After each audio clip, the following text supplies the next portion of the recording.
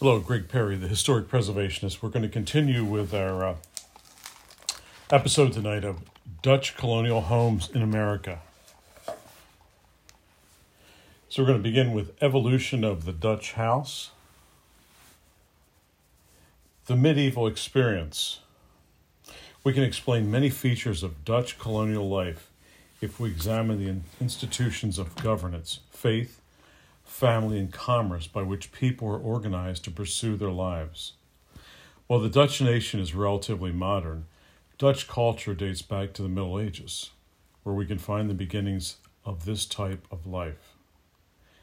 Explaining how and why the Dutch built their homes as they did also involves going back to the origins of their medieval way of life, to unfold the layers of their historic experience. The evolution of the house in Western Europe is a story of structures as well as how people lived in them and what they sought from them. That has changed over the centuries, yet retained much of its ancient form right up to the modern era. The Middle Ages began a millennium ago, yet attributes that life lasted in some places into the 20th century. The type of houses which originated then were built almost as long and survive in numbers today, both in Europe and America. Early on, houses but a single hall, the furnishings being sparse out of economy of money and of space for everyone to live in. Everything happened in this room and everyone used it. It was more public than private, a place you camped in more than lived in. The center of life was the hearth, a fire in the middle of a dirt floor or a brick floor. Through the day and night, furniture was moved about to accommodate a succession of functions for food preparation, eating, meeting with guests, doing business, sleeping, etc. Of comfort where there was little and being unknown, it was unmissed, commented Walter Scott. As they lived differently, they also thought differently. Medieval life had a different culture, while today we think of furnishings by how they look or are used. Back then they saw almost everything for its associated meaning within their divinely ordered world. We may call it superstition, but in their mind everything and everyone had emblematic significance and unforeseen functions beyond the mere utilitarian. If I do differently, thinks the medieval merchant, what will God think? What will the priest say? The local lord do? The neighbors whisper about. The hag witch do to me. My wife reproved me. To us, these are invisible and irrelevant constraints. But to them, and in tribal societies such as today, such constraints on behavior and innovation are real. There were positive sides to these fears. There was comfort in conformity because it was safe. Such strong beliefs in the power of the supernatural, whether divinely or humanly exercised, held tenaciously for centuries once established in a culture. We can sense it still persisting among the early colonists in the New World, who still believed in witches and ghosts. We have not quite separated ourselves from the latter. They continued to build and live in essentially medieval houses, well into the 18th century precisely because this was comforting to their beliefs. The colonial Dutch knew of a more modern lifestyle and elegant homes being advanced by the leading English and Anglo-Dutch citizens of the colony. Beginning in the late 17th century, but that did not ease their conscience into accepting these new ways. Change meant much more than changing houses and dress. It meant giving up a way of life sanctioned by their God-fearing belief in their ancestral ways. This does not mean that Dutch ways were frozen in a medieval time warp. Dutch houses did change by adaptation to New World conditions. New materials, new occupations, and new political realities. The pioneer hovel evolved from 1 and 2 to 3 to 4-bedroom houses. The fireplace moved to the wall, its smoke captured by a chimney. Rooms began to have separate functions.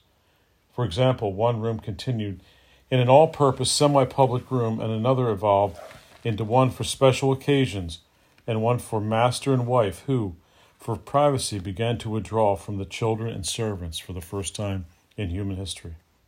This was the beginning of a march toward domesticity in home which occurred over much of Europe and in the colonies. First in the upper classes in the 17th century, and then later, sometimes much later, among the rural peasantry. Furniture began to become decorative and valuable, not just utilitarian. Some rooms became showrooms, and privacy increased by adding new rooms. In European palaces, this was an ongoing process as each private room took on a more public and showy purpose, while more intimate rooms were added. In the colonies, the progression can be seen by the addition of attached or separate kitchens, followed by the innovation of the central hall, which made true privacy possible. For the first time, a room could be closed off from others and was not needed to get to other rooms. In New York and New Jersey, this was the beginning of the newer style home. While it was a product of English ideas, its adoption depended on a higher level of affluence to both build such expensive structures and to maintain them. Separate bedrooms each needed fireplaces, making it totally necessary for servants to cut, store, and bring in wood and then tend the fires to remove the ashes. This was required constantly in winter. As the Dutch began to prosper in the 18th century, New York, they could afford such houses, and their cultural beliefs began to shift such that they could accept giving up their old ways. This was a show of progression emanating out of the New York City, which took a century to happen in remote places like the upper Hudson River Valley, while regions closer to the city, such as nearby Bergen and Monmouth counties in New Jersey, and Kings and Queen counties in Long Island experienced more rapid acceleration. So let's talk about the Dutch house today. Dutch houses are a curiosity to look upon and a delight to discover. They are isolated from each other, tucked away on abandoned farms, or hidden in suburban developments among newer houses. They are the only reminders of our colonial past which we may casually and unexpectedly come upon. All other Dutch artifacts are tucked away in museums, libraries, and private collections. As such, they have a private presence that inspires curiosity about how these houses came to be, how they worked, and why they were built as they were. It is possible to read a house like a book, to interpret its features like an archaeologist. Reading a house involves layers of understanding. At first, one sees its form, the arrangement of spaces and coverings, such as walls, ceiling, and a roof. Next notice is its style, how the form is expressed in features and finishes, such as size, shape, details, and arrangements of windows, doors, walls, roof, and decorative feature. Understanding the house often stops here with an explanation of the national or ethnic origin of the form and style. But the observer can go further by looking into the functions of the Dutch house, how it worked and how the needs of its owners and the structure itself caused changes in the Dutch house over time. From style and functions are interrelated, almost any change in one affecting all the others. In colonial New York and New Jersey, many houses were first built as single-room structures. Soon some were built as one room and a hall houses with two identical rooms. Later, houses had two rooms and a full hall between them, and still later ones were built with a central hall and two rooms on either side. The advent of these large houses saw the beginning of upstairs bedrooms. Alteration to these existing houses also began early in the colonial period. Pioneer one-room houses expanded into 2, 3, 4, and more rooms that were arranged in a number of ways. Many Dutch houses show the development of their own by how and why additions were made to the original house. For example, a one-room house could also have a new two-room house added to it, the old house becoming a secondary, often called summer or out kitchen, in which cases the one-room house remained as a separate kitchen. The desire for such a secondary kitchen was so widespread that if the first house was, say, a two-room house, one room being a kitchen, an attached or separate kitchen was still added. In the summer, this extra kitchen made it possible to avoid unwelcome heat and smells in the house in general. Conditions were tolerated and sometimes desirable in the winter. As houses became deeper and higher, their form and style changed, reflecting structural necessities caused by this enlargement. For example, the shape and underlying structure of the roof changed to accommodate room enlargement. Early Dutch houses were usually one room deep, covered by a high-pitched roof with steep slanting sides. That was fine for narrow houses, but a steep pitched roof over a large house created such a high roof that it became quite vulnerable to wind stresses. The solution was to either build the roof structure stronger with extra bracing, or adapt a lower type roof, the gambrel roof, with two slants to a side, the upper slant being quite low. This lowered the roof yet preserved the same usable headroom in the upper floor. The gambrel roof was not a Netherlands feature, but was borrowed from the English in New England and quite possibly from the influence of Huguenots, French Protestants who settled in New York and New Jersey. Besides size, room arrangement, and roof form, the material of construction is another obvious exterior feature of Dutch houses. Their houses were built with walls either covered with wood, weatherboards, or brick, or made of stone and often a combination of two. The choice of materials depended on a Dutchman's means, taste, and the availability of materials and a skilled workman. Not as visible as the cellar, the last section of a house, unlike walls and a roof, it was not necessary, and some houses did not have them. A cellar was desirable as a place of storage, though, and if it had a kitchen, was a place for work and sometimes habitation. A cellar with a kitchen was outfitted just like the one on the floor of many colonial houses with an open fireplaces. Its flue stepped out on the gable wall to bypass the fireplace above.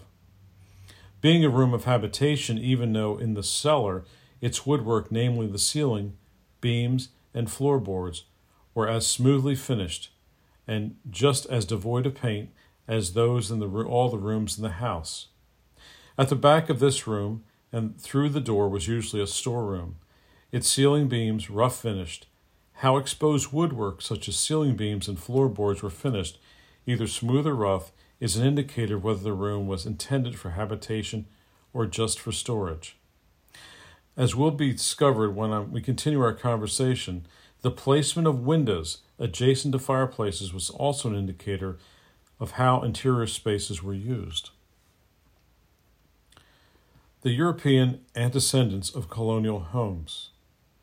Dutch colonial houses were closely related to certain features to those found in the Netherlands that date back to the medieval times.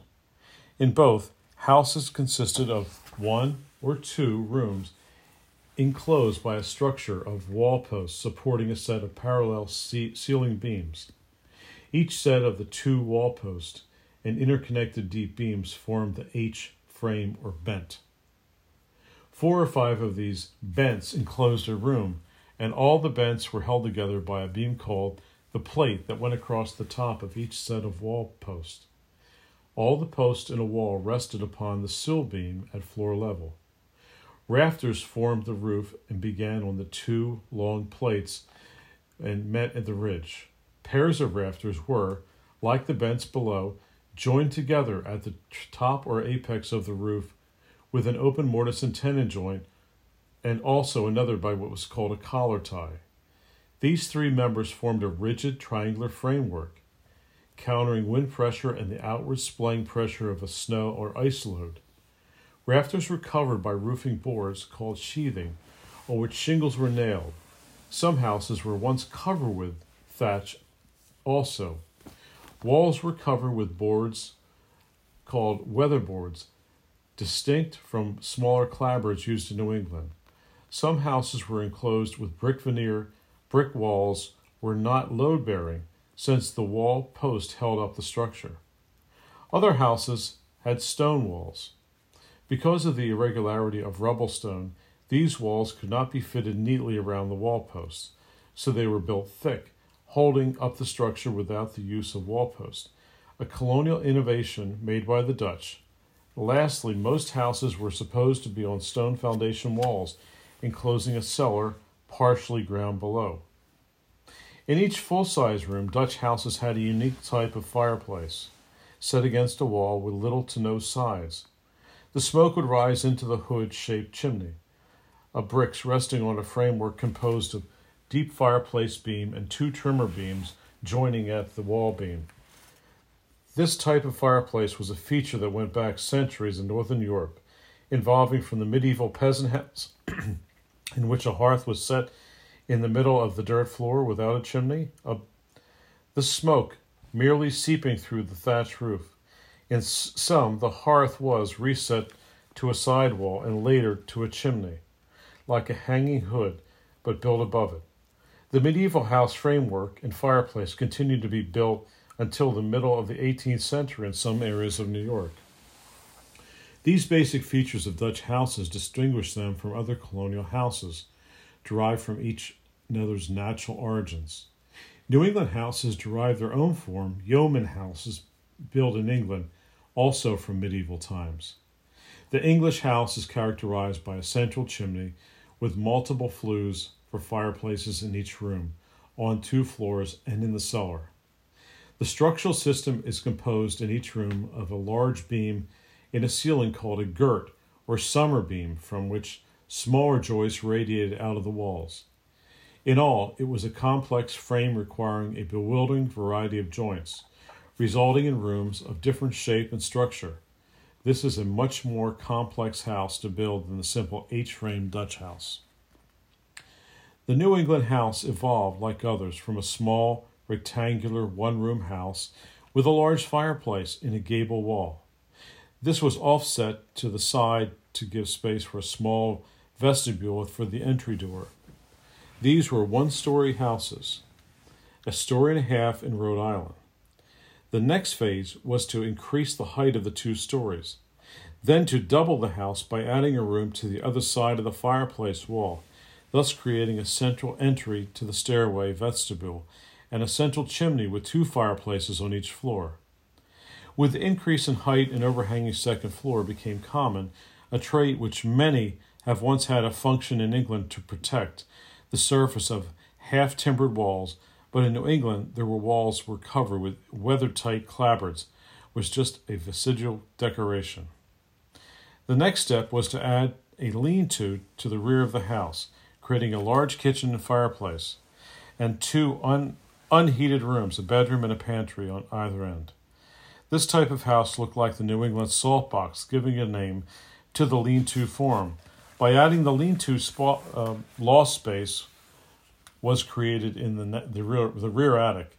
In time, the stairs were turned into the same room arrangement as below, and the roof raised in the rear to accommodate this, thus moving the ridge backward to the center of the house. By the late 17th century, a last major change was made among the most fashionable. The house was expanded by a center stair hall. This allowed for a large, well-lighted, instead of tightly wound stairway, and enabled full circulation on all 4 rooms, not just those in the front. The central chimney became 2 separate ones of inferior longitudinal partition walls. Back-to-back fireplaces assessed all rooms. There were concomitant changes in all the other features to go with the room changes. Steep pitch roofs became shallower or gambrel. Casements became sash windows. The front door took on elaborate architectural pilasters and pediments. The interior was festooned with paneled clapboards and walls, and the ceiling was covered with plaster. This process of evolution of the New England house was to play an important part in later changes in Dutch houses. In the Delaware Valley in western New Jersey, the eastern Pennsylvania 17th century Swedish colony was established. The Swedes brought the log home with corner fireplaces to America. Their houses had 1 or 2 rooms. The latter was a large square room and a small adjacent room with an outside door. While their houses are nearly all gone, their log house concept was adopted by the Dutch and English, who came to the region in the late 17th century. We in Penn specifically recommended to settlers a home plan that was essentially Swedish, in the hands of Quakers. The original plan was expanded to include 3 or 4 rooms and hallways, yet a long time the house retained Swedish attributes. Germans also came to Penn's colony, bringing with them a house type closely related to their place in origin, Palatinate region of the Rhine Valley. This influence is especially obvious in exterior features, particularly the cove cornice that extends over the roof outward from the wall, and below that at the first floor level of these one-of-a-kind 2.5-story permanent houses. A pent roof extending 2 or 3 feet from the wall. Both are originated in the Rhine Valley to protect masonry walls. That is, log and a half timbered buildings common to that region. While not necessarily for waterproof or stone wall houses, they were useful in protecting the caulked walls of hewn houses. They built their houses in eastern Pennsylvania and down the Great Valley into Virginia, and as far as the western South Carolina. The idea of the cove, eave, and pent roof persisted through the 18th century, widely adopted by Quakers and German sides of the Delaware River. The basic plan of the German house included 2 deep rooms, one with a large kitchen fireplace and the other partition wall, a stairway winding in the corner of the room, and a front door adjacent to it. 2 large beams laid from gable end to fireplace wall, each holding many smaller joists, held the ceiling. Doors on either side of the fireplace provided access to the smaller room, which was divided into a square front room and a smaller room behind it. A partition was placed between them. The larger of these smaller rooms had a fireplate stove connecting the fireplace with the main room. There are some common threads to the evolution of these European-derived houses. All are based on Northern European medieval building traditions, and all were reinterpreted in colonial America on a frontier that initially had modest means but an abundance of resources. In addition, all evolved from 1- and 2-room houses into a new style house, with center hall and multiple rooms on 2 floors. The new style was based on a post-medieval way of living which spread through Europe and then to America, changing the way people of means saw their lives and saw the way they wished to live, ideals which are still with us today. These widespread changes coincided with changes in the accepted view of the individual's place in the world, embarking the Enlightenment's view of the free will of individuals in democracy. The idea of the privacy of the individual advanced notions of personal privacy, which were translated into separate bedrooms for each. The acceptance of these ideas in America was advanced by the Enlightenment views of the Founding Fathers, which views, as we have seen, derive from principles of social justice espoused by people in the Netherlands.